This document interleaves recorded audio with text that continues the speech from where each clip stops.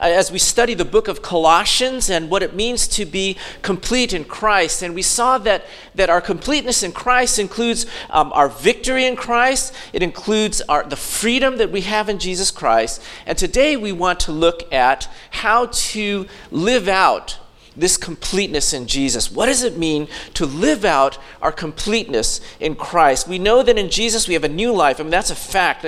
But we know also that God has placed it upon us to cooperate with Jesus, to live out this newness of life. And this is a part of kind of the spiritual life where we as consumers in America, we kind of lose a step.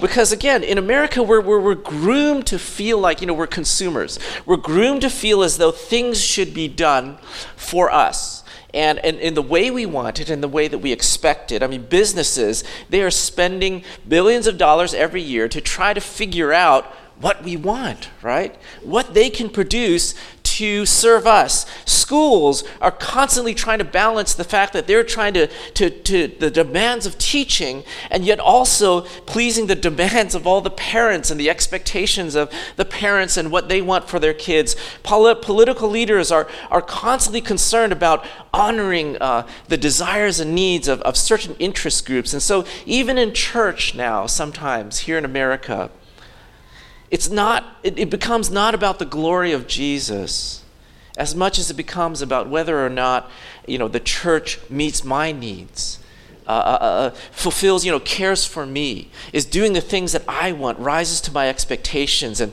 the book of Colossians, as we come to chapter 3, this is a very important turning point in the teaching of Paul to his letter of Colossians, because the second half of the book gives us a full picture of what it really means to be complete in Christ. That being complete in Christ doesn't stop with just rejoicing and celebrating with what God has done for us, but we now need to live out our completeness in Christ.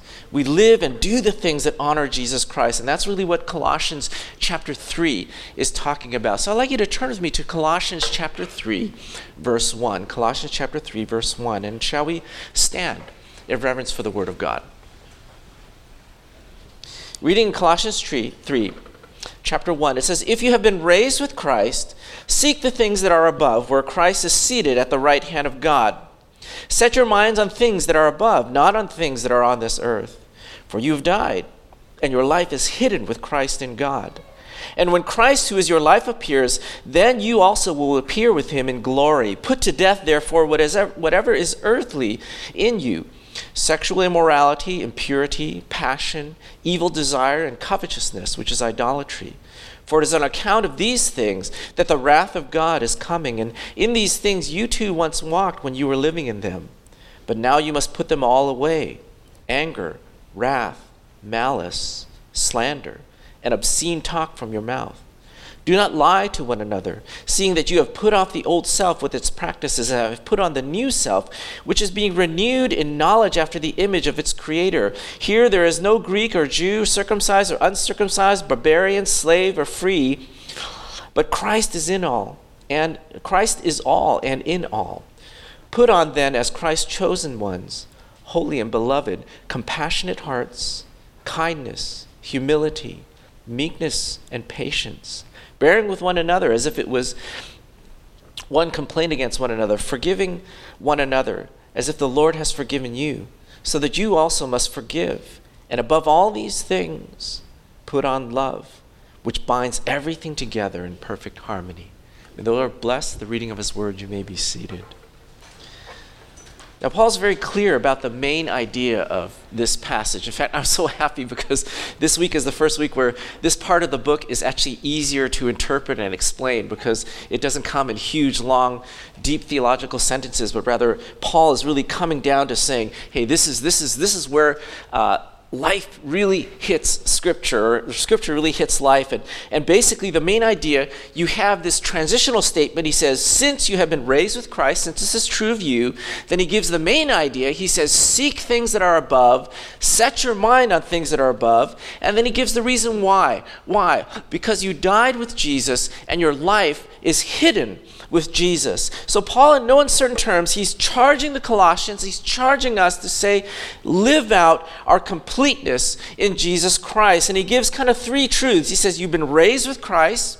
He says you have died with Jesus. He says you've been hidden with Jesus. These ideas are connected to what has happened to us when we receive Jesus as Savior.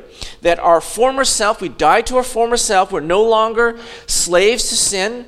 That we're raised to a new life. That our life is now hidden with Jesus. And we have everything that we need to live our new life in Christ. Now, we know all this because in the last few weeks, that's what we've been talking about as we've been going through the book of Colossians. But the key idea now comes in these two commands. The idea, it says, seek the things that are above and set your mind on the things that are above. Now, again, this seems like they're basically one command said, repeated twice, but maybe with a little bit of difference in the nuance. First of all, this really involves Jesus' authority. And what it's saying here is look above and see Jesus seated on the throne. Meaning see that Jesus is in charge, that he is the ascended, glorified king seated at the right hand of God. So that speaks about looking at Jesus in his authority. The second involves more of an eternal perspective. Look at the things above, not earthly things. Set your minds on eternity, not on just this earth. Now, these two in terms of seeing, involve the idea of worldview. Now, again, we've talked about this a bit, but just as a reminder, what is a worldview? Worldview basically has three things. It's about how we look at the world. It's about how we interpret events that occur in our lives. And it's about how we determine right from wrong. What's the criteria that we use to determine what's true and what's false. And this is all worldview. And so what Paul is saying is that if we try to navigate these three things according to what we see in the world around us, these earthly interpretations, we're all going to be kind of messed up in the way that we look at the world, in the way that we understand truth, because earthly things are hopelessly filled with kind of half-truths, with corruption.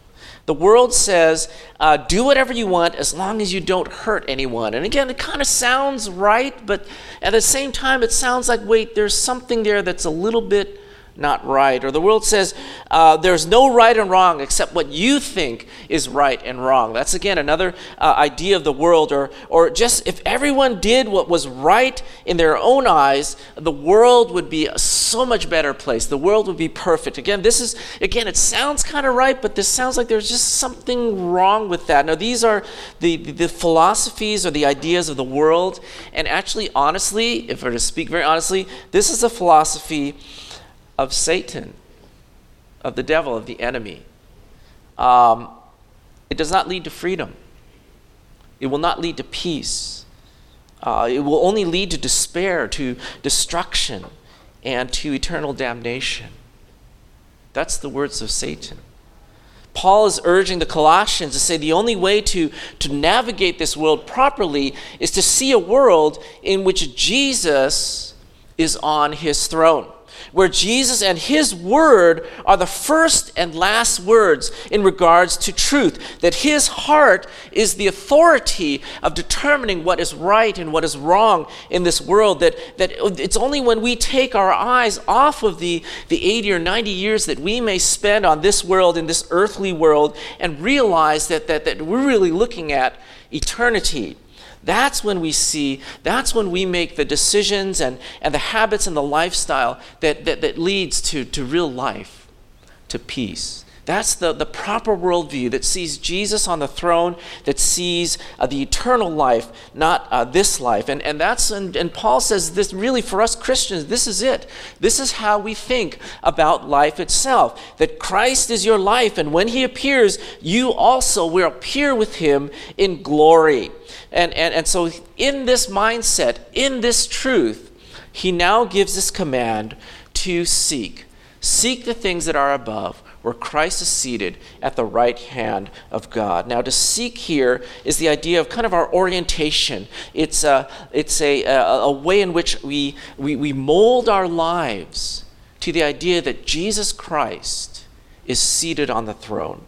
And this verb is in a present imperative, meaning the idea is keep on seeking. Continue to seek and put Jesus on the throne and remember that he is the Lord. It's just like if you're standing in a crowd and somebody says, move to the left, move to the right, move out of the way. And you think, well, who is this person to tell me to move? But now if you turn around and you look at him and he's wearing a police officer's uniform, that changes the whole picture, right?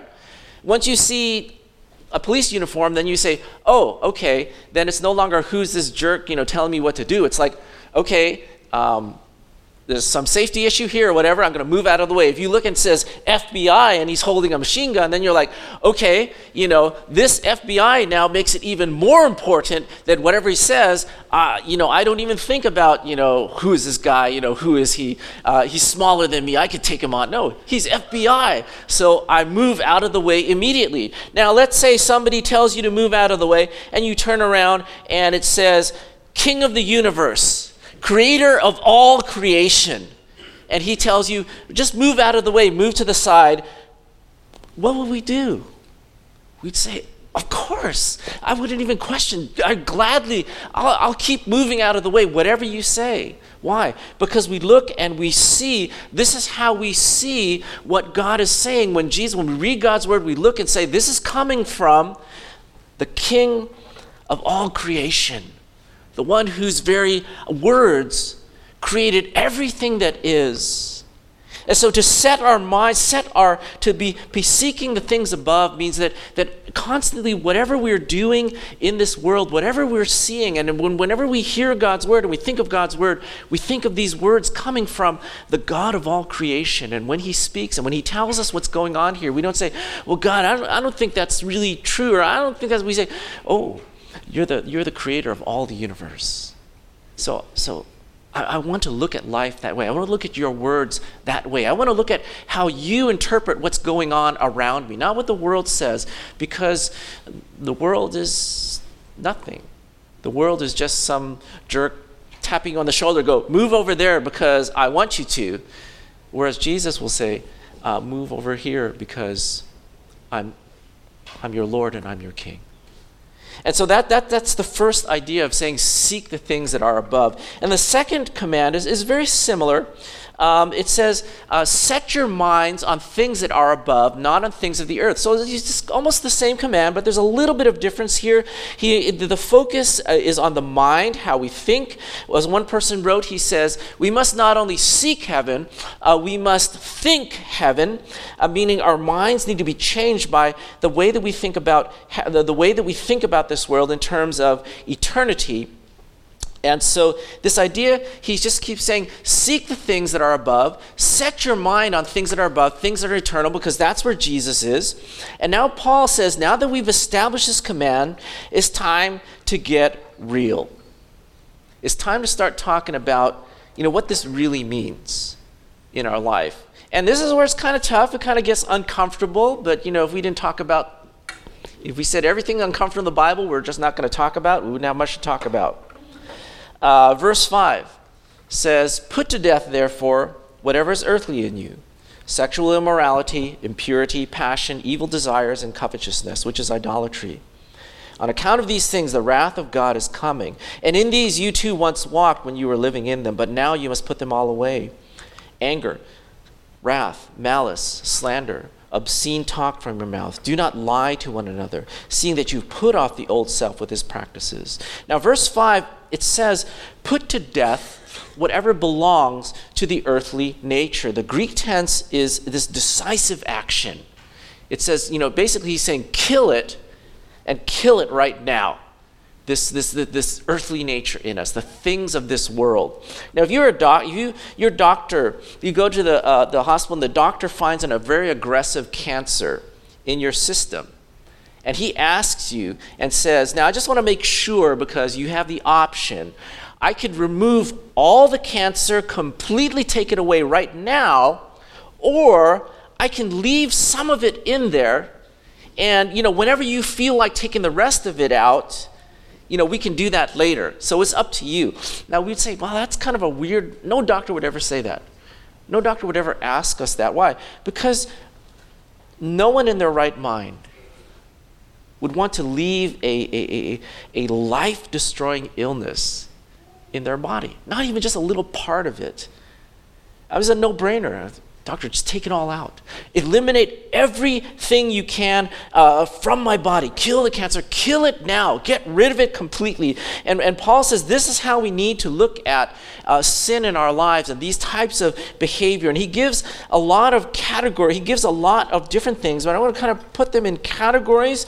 The first category involves sins related to desire, things related to pleasing our lower self. There's actually two big lists. So the first list is about desire, about our lower self. This includes things like sexual immorality. He names them: sexual immorality, impurity, passion, evil desires, covetousness, which is idolatry.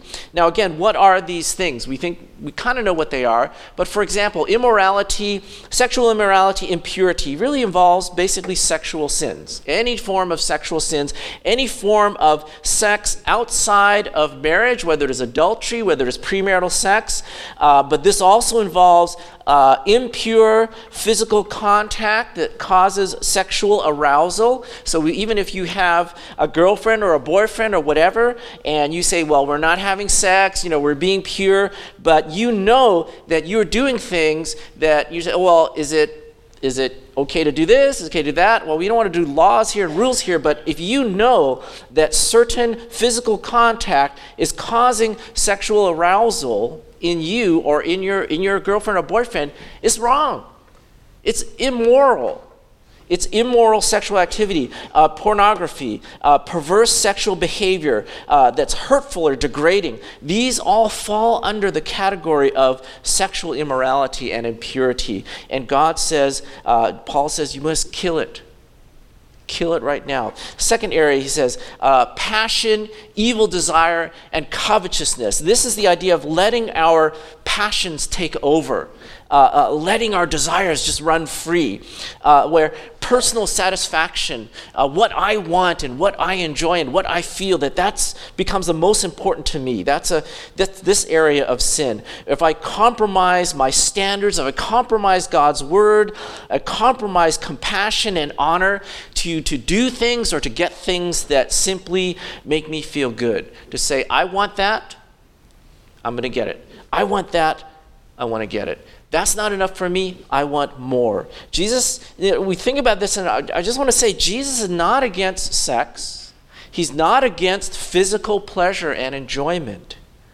He's not against you and I owning good things that we enjoy or spending money to enjoy good things. These can be gifts from God.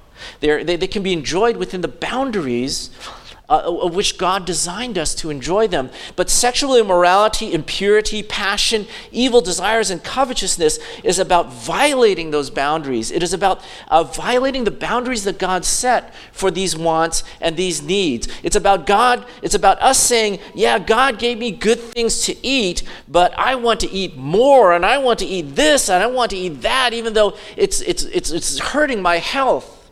And it's not good for me, but I just want it because it makes me feel good. God has given me nice things to enjoy. I'm thankful for these things to enjoy, but I want better things. I want what that person has. Now this thing is not satisfying anymore, which worldly things were never meant to satisfy us. But we say, I want to just keep the good feelings going, so I feel like the way to do that is get more stuff. Get this stuff, get that stuff. That person looks happy. I'm going to get what he has. This person looks happy. I want what she has. And pretty soon it's like, I want that person's lifestyle.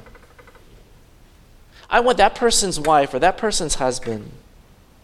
Because I feel like it will make the bad feelings go away. It will make the good feelings last longer. And what Paul says is this type of sin is straight up idolatry. It's not just trying to simply satisfying a need. It is replacing Jesus as the center of our life. Idolatry was the most heinous sin for the Israelites. It was placing an abhorrent idol in the place of worship where God was supposed to be worshipped alone. where holiness was to dwell. And Paul is saying when we continue in these sins of sexual impurity, of desire and passion, we are taking something else that is abhorrent and we're putting it in the place of holiness, where Jesus is supposed to be. And we're making that our want and our desire and the things that we think about and the things that we trust in and the things that we say is going to bring us joy and happiness. And I want to take this time to talk, and you thought this was uncomfortable. We're going to get even more uncomfortable here. I really do want to talk about pornography. It says, you get all these statistics. This one was interesting. And this is on the lower scale of the statistics. 64 to 68% of young adult men and about 18% of women use porn at least once every week. Okay, it's not just men, it's women as well. Another 17% of men, another 30% of women use porn 1 to 2 times per month. Okay? And I don't need to explain what pornography is. We all know what that is. Matthew chapter 6, verse 22 says this. This is the words of Jesus. He says, "The eye is the lamp of the body. If your eyes are good, your whole body will be filled with light. But if your eyes are bad, your whole body will be filled with darkness. If the light within you is darkness, how great is that darkness?" Now, what Jesus is saying here is that whatever starts coming through the eyes is what is going to fill the soul, the inner person. And whatever we let, pornography is allowing the darkness of this world, a particular darkness of this world, to come in through our eyes and fill our soul and our heart. That's really what it is.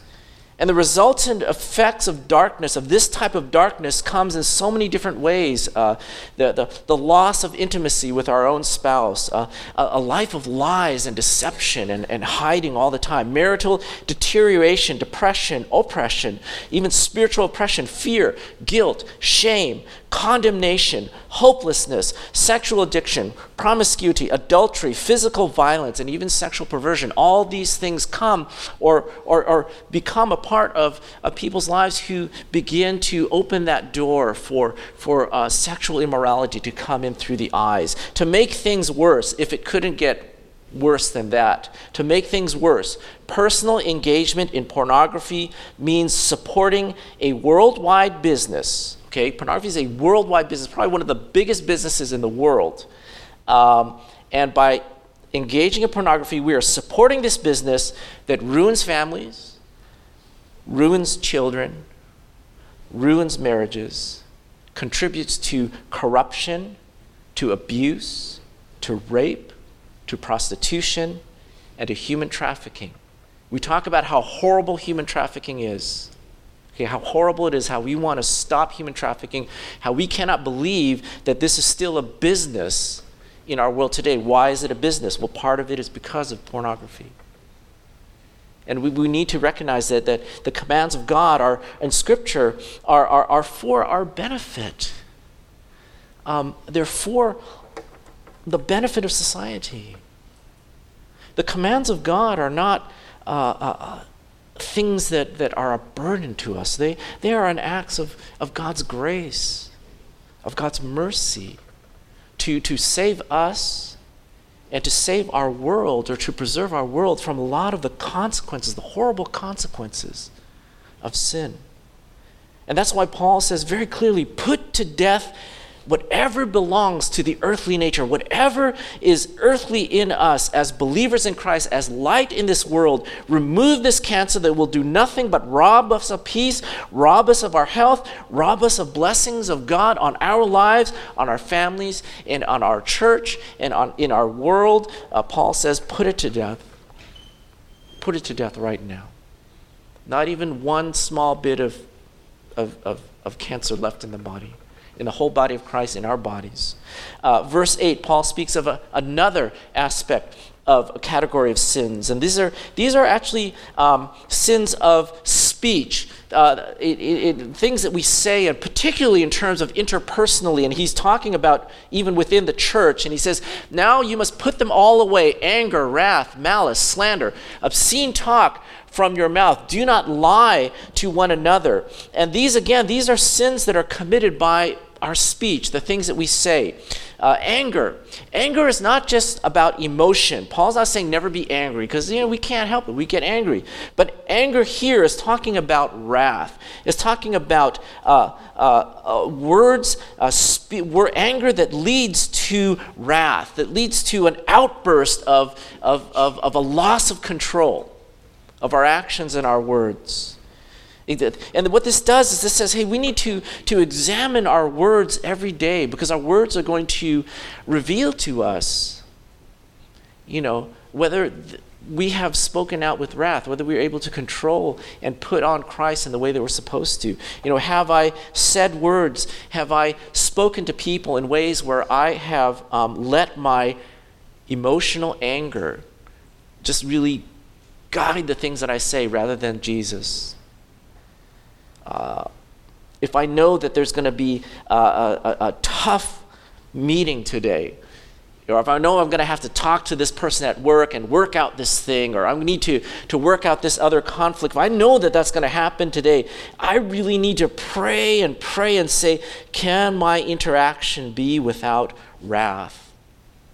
Be without an outburst of a lack of control?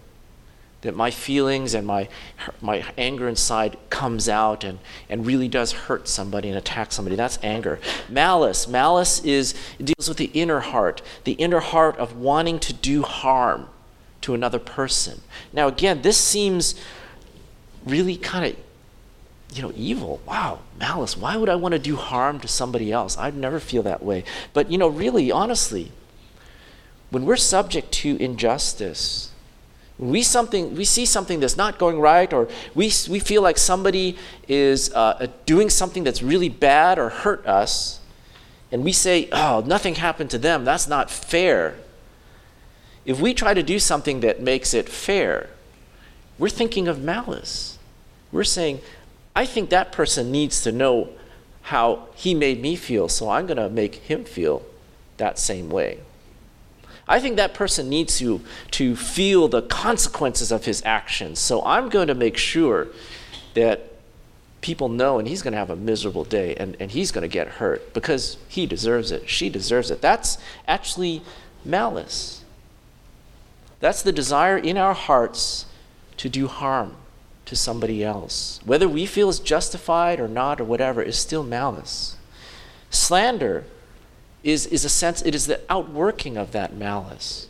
Slander involves words that are spoken with the deliberate intent to cause harm to another person, meaning we are saying something deliberately to cause harm to somebody else. Now again, it may not be direct. We don't say to somebody, man, you're a jerk, I hate your guts and I hope you die, things like that. We don't say stuff like that. We're much more subtle.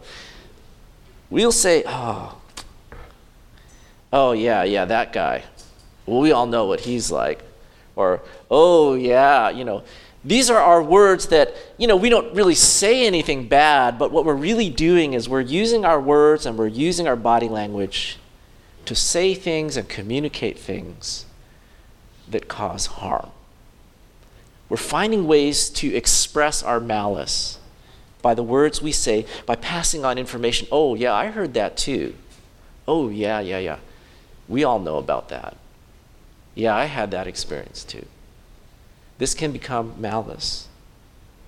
Obscene language. Obscene language refers to more than just abusive, like swear words. Of course, we don't want to use swear words. But abusive language are words that hurt. And we don't have to use profanity to hurt people. We can use eloquent words to say things that bring harm. And just another quick thing about obscenity, okay? When people say obscenities, it doesn't throw me off the rails like, oh my gosh, he said this word or that word. I remember Matthew said, my teacher came home and he said the S word. I'm like, oh, what S word? He did? And she goes, yeah, he said shut up, I'm like, oh, And I was like, oh, okay. But I was reading this book, which was really interesting. It was written by John Wooden. He's a basketball coach, and he was saying, which is interesting, he's talking about college students, and he's saying, in college basketball, he does not allow any of his players to swear, which is hard for college students. College students, in college, everybody's just, that's the way it is, right? But he says it's not that that the swearing like really bothers me. He says, but rather that the swearing reflects upon him a lack of self-control. He says, if you can control your speech, then you can control your anger on the court. And he says, I don't want any of my players to lose their cool on the court and do something that's going to hurt the team or hurt our chances at the playoff because they can't control their emotion. And he says, so I look at language. If people can't control their mouths in the things that they say, in their swear words, then he says, it indicates to me that they may have some trouble controlling their emotions as well. And he says, that's the type of person that I don't want on my team. And I thought that was really an interesting and insightful way of looking at things. Again, like I said, if somebody says swear words to me, it's not going to, throw me off the rails, and I'm not going to condemn you and say I can't listen to you or anything like that. But do realize that our language does reflect a lot more about our hearts than we realize, and even working on our language itself can be a means of saying, I'm learning to control. If I can control my mouth, even in the very simple things that come out of it, this really says a lot about character, what Jesus is really doing in my heart. And so this is, again, obscenity. Another thing, lies. Now, we know the lies are the language of Satan. Lies just are statements that are in direct contradiction with the truth. And we know, hey, that's not acceptable. That's not acceptable for believers. In fact, lies are, Satan himself is called the father of lies. And Jesus was telling the Pharisees that when you speak this language, you speak the language of your father, who's the father of lies. He's saying you're speaking the language of Satan. Of course, they were really offended, and I'd be really offended too if somebody said, you're speaking like Satan. But basically, when we speak lies, things that are not the truth, we're speaking the language of Satan. And it says Jesus would say to us, or Paul would say to us, hey, stop, this language is not proper and not right in the church family. And so the way that Paul, when he goes through these commands, the way that he words them, he's insinuating that they are already occurring in the Colossian community, because he doesn't say, be careful, you guys are doing really great, but just be careful about these things, don't fall into it. He is saying, stop engaging in sexual sin. Stop engaging in impurity of your thoughts. Stop hurting one another with your abusive language. Stop lying to one another and destroying the community of Jesus. And God is really saying, stop doing these things that will hurt ourselves, that will hurt the church, that will not build up the body of Jesus Christ. Whatever that cancer is in our soul or in our church, no excuses, no putting it off, no negotiating or dealing. Just kill it. Just kill it. Put it to death. He says, seek the things that are above. Set your mind on where Jesus is. Put to death earthly things. And now he speaks of a new morality. He says, put on the new life. Put on Christ. In view of our completeness with Christ. In verse 12, he says, put on then, as God's chosen ones, holy and beloved, compassionate hearts, kindness, humility, meekness, and patience, bearing with one another, and if one has a complaint against one another, forgiving each other, as the Lord has forgiven you, so you must also forgive. And above all these things, put on love, which binds everything together in perfect harmony. Now again, it's no surprise that the force of this command is keep putting on. Keep putting on Christ. Every day, put on new clothes. That's what we tell our kids, right? I know that's your shirt. I know you love your shirt. I know it's really cool. I know everybody loves it but you can't wear it every single day. You gotta put on a new shirt. You gotta put on a new shirt because it gets dirty, it gets gross. And that's the same thing. Put on the new self every single day. It's not, I put it on today and now I'm through there. Every single day, we gotta put on Jesus Christ. We gotta put on the new self. And when we go through these things, I know a lot of times we think through, and even myself, I'm thinking through like, oh yeah, that would be good for this person to hear. Oh, I can think of someone who should. No, we say, well, God, what are you saying to me? And that's why I had to stop too and pray. Just, God, what are you saying to me? Don't look at anybody when you say these things. Look at everybody. Look at yourself. And how is God building the things in our lives? How is he convicting us regarding these aspects of what God is asking us to put in our lives? We talk about compassion. Compassion is tenderness that is expressed towards the suffering and towards the weak. That when we look at those around us who are hurting, who have need, does it move us towards them? Or are we, cold and find reasons why not to think about it or to ignore it? Kindness. Kindness is like goodness. It's grace. It's the idea that our words, the opposite of severity, the opposite of wrath, the opposite of hurting someone is kindness. Kindness is giving grace to somebody. It's treating somebody with goodness, with gentleness. This is what God wants. What happens when we put on Christ. These are the words now that come out of our mouth. Words that are kind and good for the ones who hear it. Humility. Again, humility, meekness. Basically, be like Jesus. Jesus, in his time, he stood in the face of the ancient. See, nowadays when we do business, I read some of these business leadership books because I have to for my doctorate stuff, and they're like worldly stuff, but you have to learn leadership stuff. And one of the things that I noticed that even like worldly professionals say, oh, humility is good for business. If a CEO or a manager is humble, he can do these and these things. And I look at it and go, oh yeah, well, people are starting to recognize the value of humility, but it's still not complete because you read it and say, oh well, the reason you want to be humble is so that people will work for you and do the things you want them to do. So I'm like, well, that's not really exactly why we should be humble.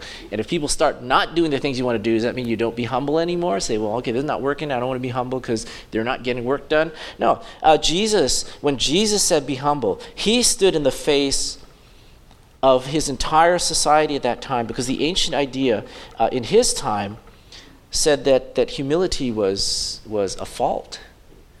It was never listed in terms of any good characteristic, any virtue in the ancient times. Humility was not.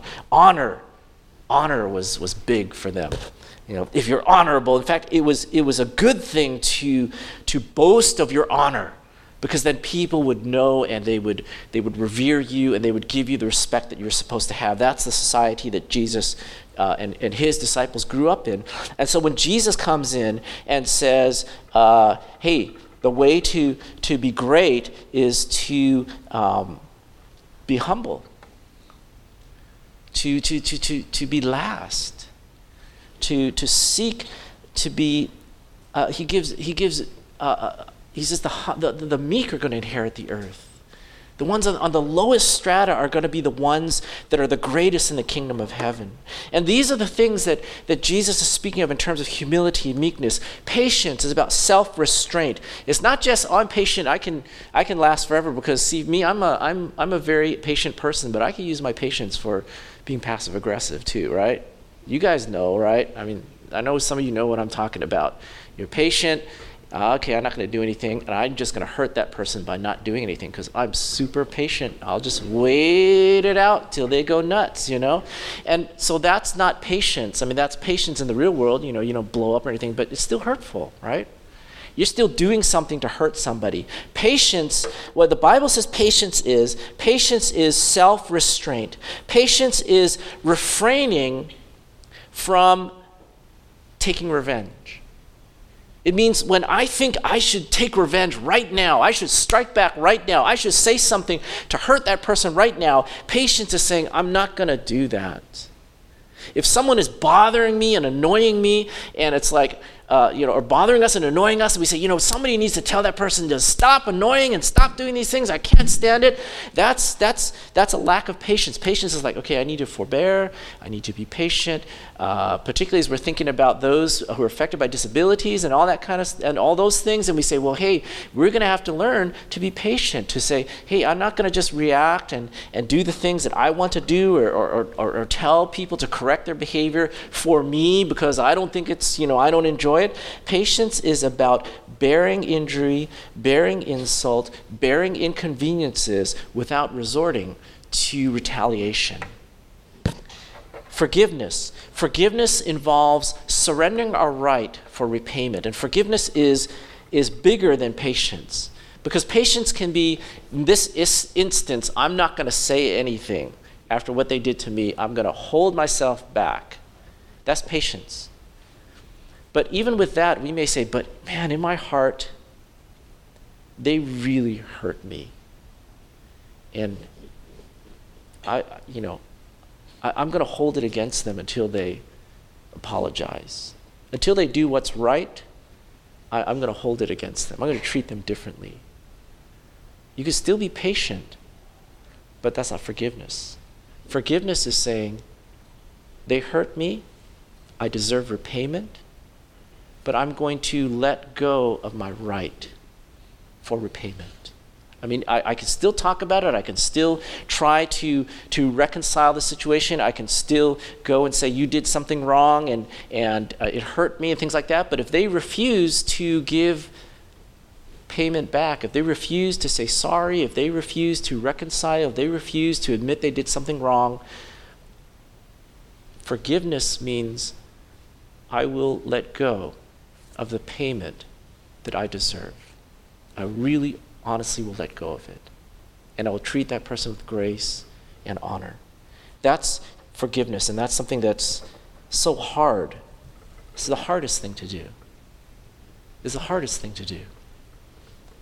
And it's interesting that as we look at this, what Paul is saying is that, Christians are not perfect. We're going to sin. And we do sin. And forgiveness is going to be a quality that has to be present in the body of Christ for the body of Christ to survive, to be what God has called us to be. And of course, the last is love. Paul says in all these things, we love. That love is the one that binds all these things together. And what this is saying is that, hey, you cannot withhold your anger and wrath without the love of Jesus Christ in your heart. You can't do it on your own. No matter how good and how patient of a person you are, you cannot be gentle and kind with everyone without the love of Jesus Christ in your heart. You cannot truly forgive someone without recognizing the forgiveness of God in our own hearts. Love truly binds these things together. If I really want to be patient, if I really want to love in this way, we just say, it's not my own love. It's not me, just God saying, God, help me be patient, help me forgive. It's God, help me to love with the love of God, because my love is limited. My love is conditional. My love has favoritism. My love needs affirmation and needs a response. But God, I need your love to fill me, to change me, to guide me, to do the things that your word tells me is going to bring joy and blessing to me, to my family, to my friends, to this church, to the community around me. Compassion, kindness, humility, meekness, patience, forgiveness. And we sit and today we want to say, hey, which of these things right now, as we look at these things right now, what's God really laying on my heart right now? What's God saying to me? Or maybe the past list of impurity and those things. What's God saying to me right now? Am I really compromising? Am I not putting to death? Am I putting, saying, God, I'm putting aside, 90% of this sin in my life and this impurity in my life. And, for me and my girlfriend, we're not going to do these things. So that's like 90% of the impurity in my life. I'm going to put this aside and honor Jesus. And God says, well, no, but you still got that 1% of that cancer that you're just saying, I'm going to keep in there until I'm ready to let you take that out. No, Paul says, kill it all.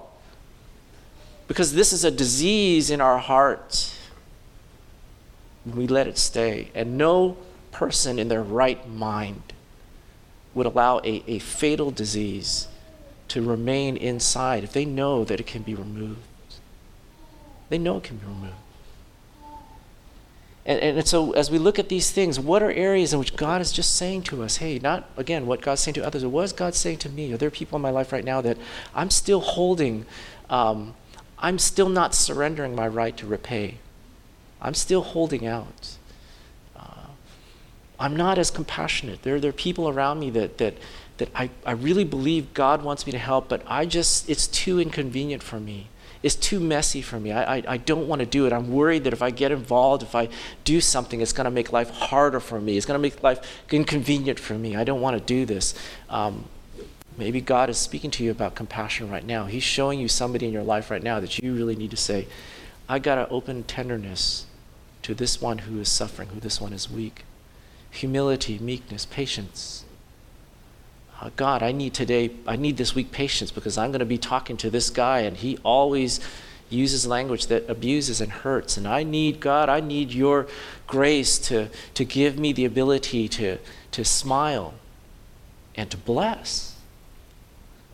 What are these areas? We pray and we think, hey God, what's one of these areas that God is really speaking to me? Now in conclusion, again, Paul closes this whole thing by saying that verses 15 through 17, he says, as we do these things, this is what becomes of the body of Christ. He says, and let the peace of Christ rule in your hearts, to which indeed you were called in one body. So we notice to the church, he says, and be thankful. Let the word of Christ dwell in you richly, teaching and admonishing one another in wisdom, singing psalms, hymns, and spiritual songs with thanksgiving in your hearts to God.